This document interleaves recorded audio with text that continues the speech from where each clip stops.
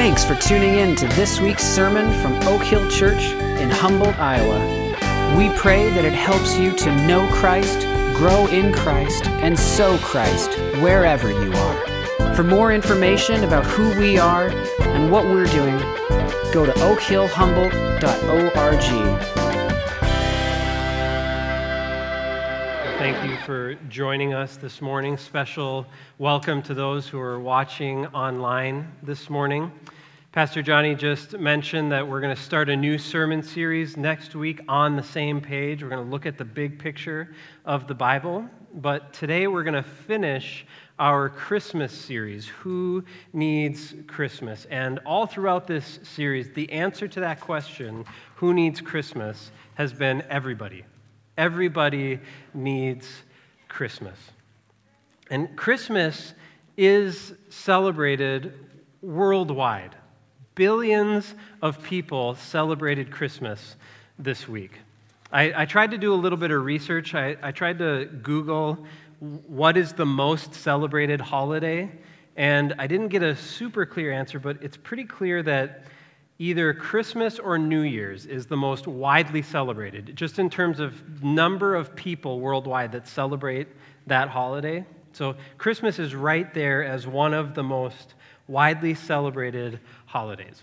And of course, many people who celebrate Christmas don't know Jesus at all. They don't know who Jesus is. They're not following him. They just think of Christmas as a time about family and tradition and gifts. But the point remains that Christmas is just an enormously big deal, celebrated everywhere. And we take this for granted. You and I, this is the world that we've grown up in where, of course, it's Christmas. You celebrate Christmas. Everybody knows that. But that's not how it felt when Jesus was born. At the first Christmas, it was not a big deal worldwide. I've heard people say that the incarnation, when Jesus came, when the Son of God took on human flesh, the incarnation is a little bit like the King of the universe quietly slipping in the back door. It was just this quiet, understated event. It wasn't a big event with global reach. Jesus was born in Bethlehem, which would be like saying Jesus is born in Livermore. And his mother was this anonymous peasant woman. A handful of shepherds were the only people who were made aware of Jesus' birth. And he was laid in a manger among the livestock. Right? This event on Christmas Day, it was just a ripple. Just a small event in a small country. And in Luke 13, Jesus tells us how we are to understand his quiet coming and his relatively small earthly ministry. Luke 13, 18 and 19, Jesus says, "What is the kingdom of God like? And to what shall I compare it? It's like a grain of mustard seed that a man took and sowed in his garden, and it grew and became a tree, and the birds of the air made nests in its branches." So you have a mustard seed, one of the smallest seeds, but when you plant that mustard seed, it grows, and when it's mature, it's this bush that's 12 to 15 feet tall, and it's big enough that birds can make a nest in that plant. So it starts out small, but it grows and becomes immense. And Jesus says, that's what my kingdom is like. Don't be fooled by how it begins. The fact that I came and was born in Bethlehem and hardly anybody knew about it, the fact that my earthly ministry takes place in Israel and it doesn't make this big worldwide impact immediately, don't let that fool you, because when it's all said and done, my kingdom will spread to the whole world, and people will come and find refuge in me. And so today we're going to look at how that happens. How Christmas has gone from this relatively quiet event, only known to a handful of people, to what it is today with this worldwide reach. And then we're going to look at where it's headed. So let's begin by looking at the Christmas story and let's see what do the stories of Jesus' birth in the Gospels say about that global spread of God's kingdom. So even though Jesus' birth was quiet, there were hints in his birth story that this was going to spread. Even before Jesus was born, several hundred years before his birth, Isaiah saw that this was going to happen. He said, this is the word of the Lord to Isaiah, "It is too light a thing that you should be my servant to raise up the tribes of Jacob and to bring back the preserved of Israel. I will make you as a light for the nations, that my salvation may reach to the end of the earth." So the Lord told Isaiah about the day when the Messiah, the king, would come.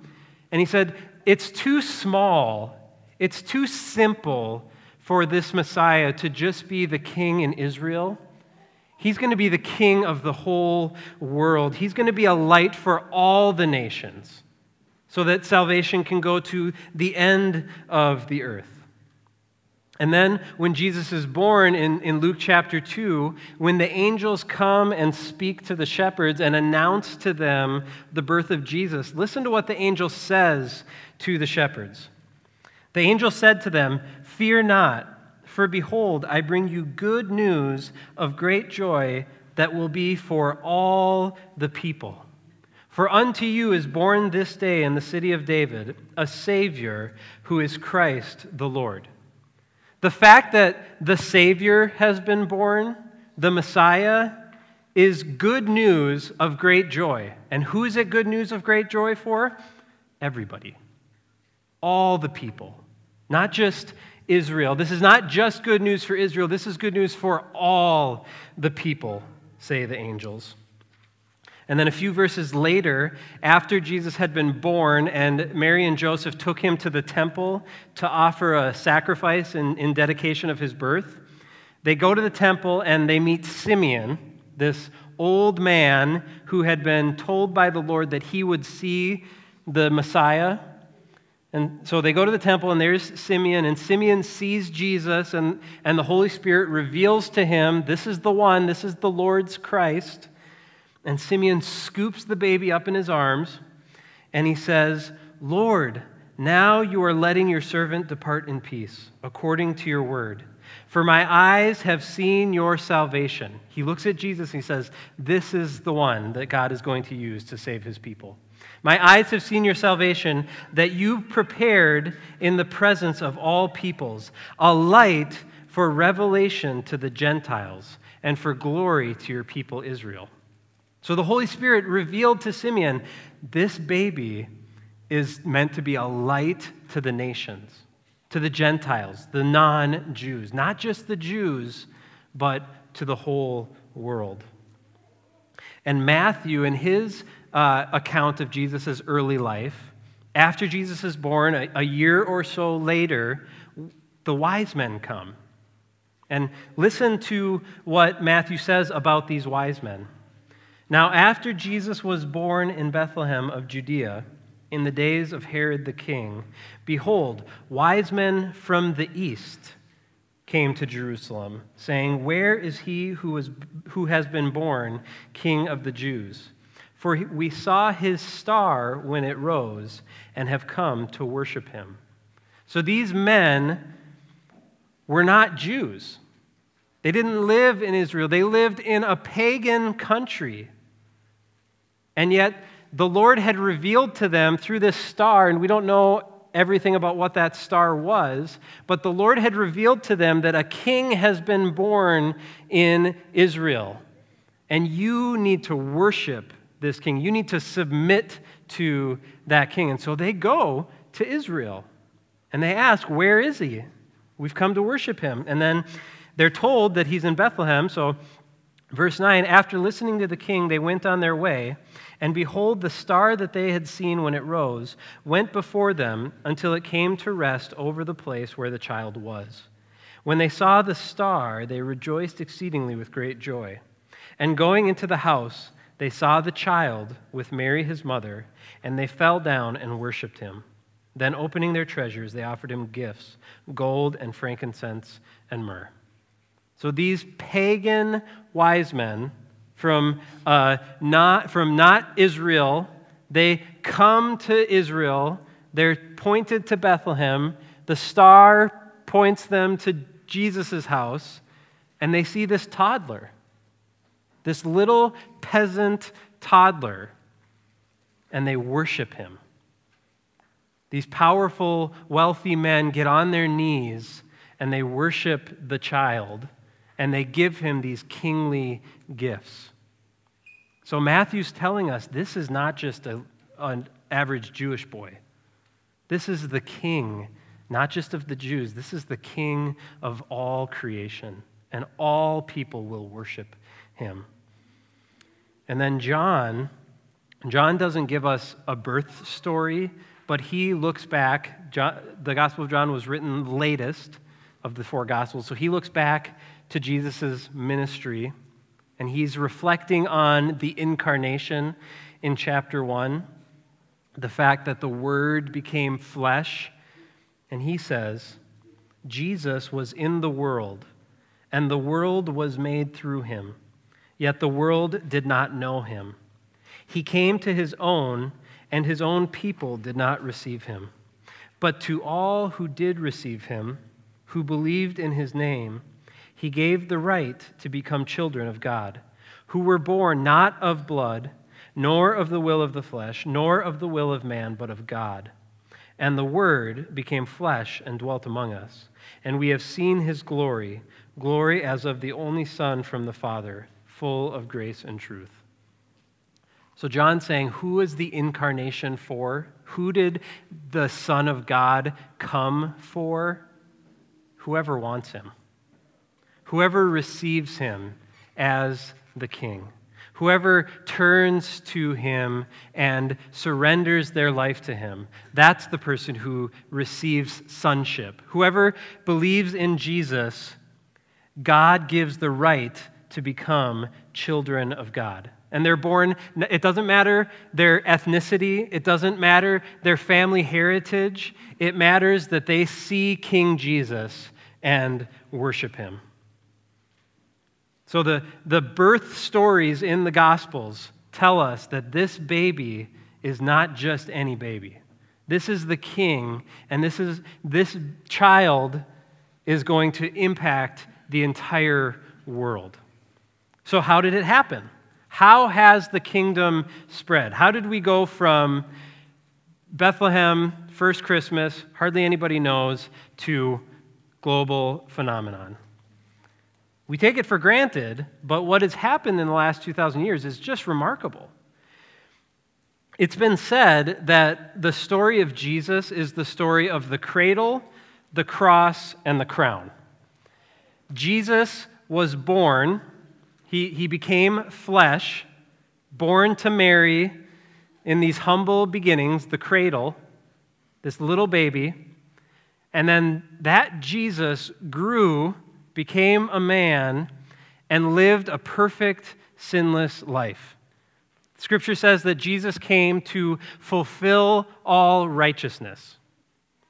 And so Jesus lived this perfect life, and what did he do? He went to the cross.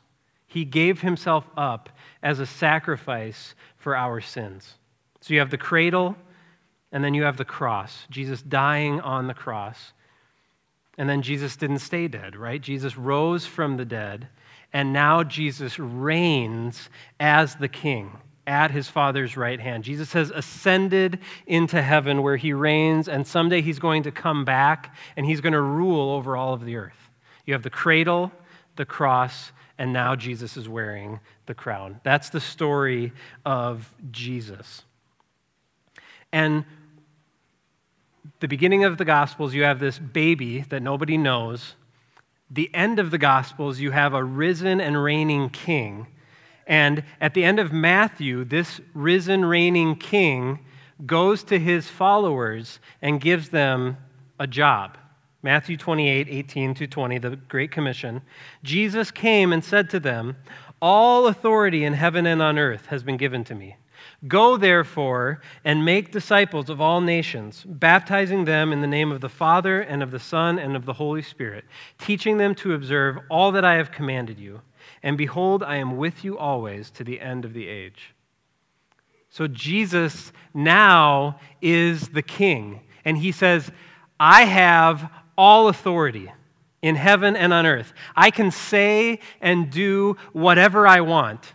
And so you go tell people that. Go tell people that I'm the king and that they can have life if they turn to me, that they can live forever with me in peace if they surrender to me. In Acts 1:8, he gives them a similar charge.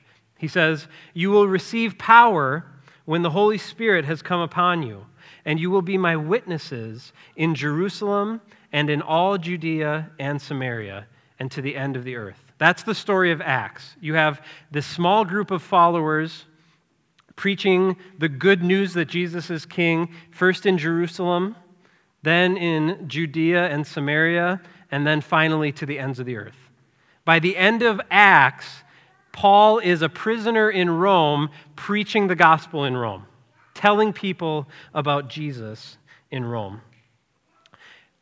If you go back to the beginning of Acts, the day of Pentecost, there were roughly 120 followers of Jesus.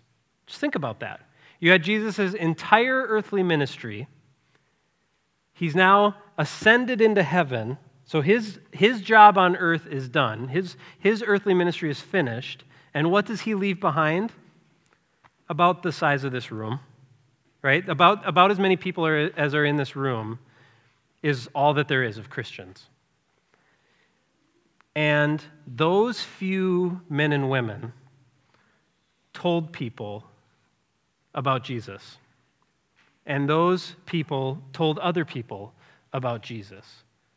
And the good news of the kingdom spread and spread and spread. Those people said, hey, God has come and put on flesh. He has walked with us. He has given himself for our sins, and we can know him and have life with him. They told that story over and over and over in Jerusalem, in Judea, in Samaria. Wherever they were, wherever God put them, they said, hey, have you heard about Jesus? You haven't? Here, let me tell you about him. Follow him with me. That's how the gospel has spread. And now, fast forward 2,000 years, there's a website called peoplegroups.org. It's this Christian organization that looks at world population and demographics to understand how the gospel has spread. And according to that website, there are approximately 7.65 billion people on earth today. And among those people, there are approximately 11,730 people groups. So specific groups of people with their own language and culture, 11,730 of them. And of those 11,730, there are 4,051 people groups that have a well-established Christian presence, where there's just a lot of Christians in that people group. There are healthy churches. There are Bibles translated into their language, right? There's easy access to the good news about Jesus, right? That's true of us in America, right? We have dozens of Bible translations, thousands of healthy churches. If you want to hear about Jesus in America, it's not hard to do so, right? There's lots of believers here. And so among the 7.65 billion people, 2.04 billion people on planet Earth identify as Christians. And now, we're not going to get into Catholics and Protestants and different denominations and what those people believe, but just broadly speaking, there are about 2 billion people that consider themselves followers of Jesus Christ. The gospel has spread like wildfire for 2,000 years. It's on every continent. It's in most countries.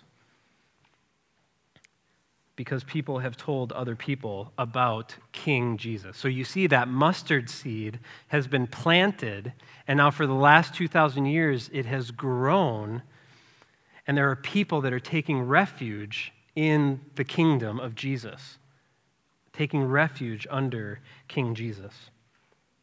What remains to be done? What is still undone when it comes to the spread of the kingdom? How much more does this plant need to grow?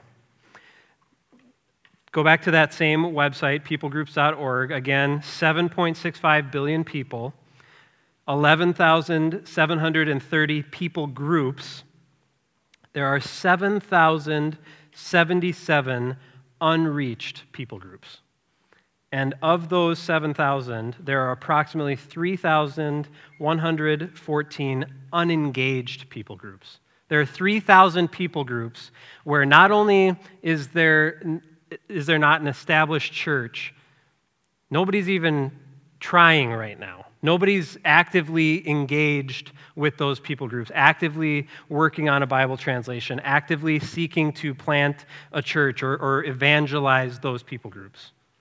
3,000 of them.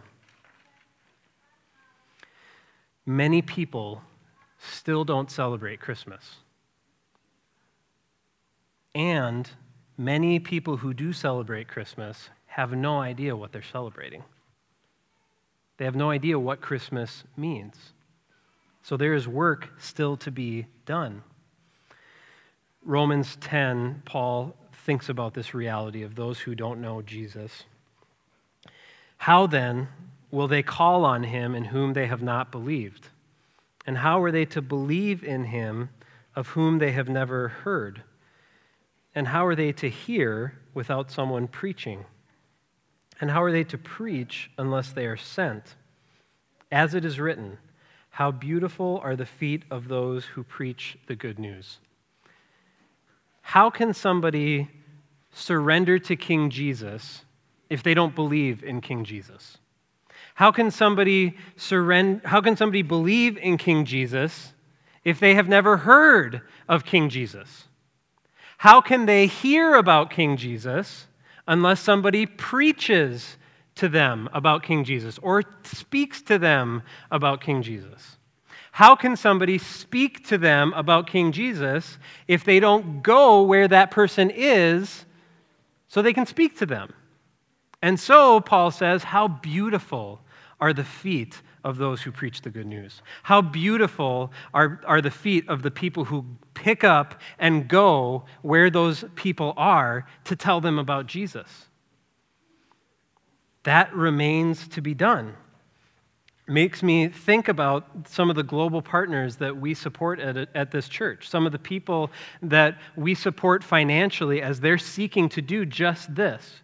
You have Jesse and Sarah Rinkenberger are living in Malaysia, telling people about Jesus in Malaysia, because Malaysia has very, very few Christians. Dustin and Kelly Schramek, serving refugees in the Middle East, people that don't know Jesus. Denny and Sue Divig, ministering to mostly Muslim background people in Kenya. And then Jeff and Barb Chapman and Mark Walter, who's Pastor Doug's brother, and his wife Mackie, serving in Japan. Because Japan has very, very few Christians. Very few people care about Jesus there. And so these beloved brothers and sisters have left the comforts of their home and have gone overseas where those people are, because they want those people to know Jesus came. The King has come, and you can have life with him. So their task and our task is the same as those disciples in the New Testament. Tell people about the King who has come. Now, I want to just pause and point out that there's all these unreached people groups, all these countries with very, very few Christians, all these cities with virtually no believers in them, and nations are not won to Christ. Cities are not won to Christ. People are won to Christ. Individuals, men and women, boys and girls, surrender their lives to Jesus, right? The goal isn't to reach this country over here. The goal is to find people in that country and tell them about Jesus. At Pentecost, 3,000 people turned to Jesus. 3,000 people were added to the church in one day. But the more normal pattern, both in the New Testament and throughout church history, has been one or two or a handful of people hearing the good news and turning to Jesus. As the good news is shared, one conversation, one bedtime devotion, one sermon at a time, people are saved from darkness and freed to worship King Jesus. So you do not bear a responsibility for the world to hear about Jesus. You bear a responsibility for the people that God has put in your sphere to hear about Jesus. God doesn't expect for you to reach those 3,000 unreached people groups. God expects for you to reach the people that he puts in your path. And for some of you, that might mean going to where nobody knows about Jesus. We pray for that at Oak Hill. We pray that people from Oak Hill would go to preach the gospel where Jesus hasn't been named. So that remains to be done. And that brings us to the final question. Where is this all headed? What is it going to look like when that mustard seed grows and reaches full maturity? What's the end game for the kingdom of God, the kingdom of Jesus? It's going to be people from everywhere worshiping King Jesus, and King Jesus ruling over every inch of creation forever. Two quick passages in Revelation. Revelation 7, 9, and 10. After this I looked, and behold, a great multitude that no one could number, from every nation, from all tribes and peoples and languages, standing before the throne and before the Lamb, clothed in white robes, with palm branches in their hands, and crying out with a loud voice, "Salvation belongs to our God who sits on the throne and to the Lamb." That's where history is headed. People from every nation, from every tribe, from every language, worshiping King Jesus. Every color, every background, every ethnicity, saying, Jesus Christ is Lord. I love him. I surrender to him. And not only that, but it's going to be everywhere. Revelation 11:15, the angel says, "The kingdom of the world has become the kingdom of our Lord and of his Christ, and he shall reign forever and ever." Every inch of the universe will belong to King Jesus, and every person in that universe will be bowing down to King Jesus. That's where it's headed. And so as we close, the question is that you? Are you one of those people? Have you received Jesus as the King, as the one who saves you? And then, having received him, are you ready to just tell as many as you can? Do you know about King Jesus? Do you know that the one born in Bethlehem will rule over creation and has opened his arms to you? Let's pray. Father, your Son has come. He has walked among us. He has lived this perfect life, and he has died on the cross to pay for sin. And now he is risen, and he sits at your right hand on the throne. He is in charge, and he will one day come back to rule over the universe. Help us to flee to him, to find refuge in him like a bird builds a nest in a tree. And then help us to point other people to this King so that they too can worship him, so that all glory can go to Christ. In Jesus' name, amen. Let's stand and sing our final song together.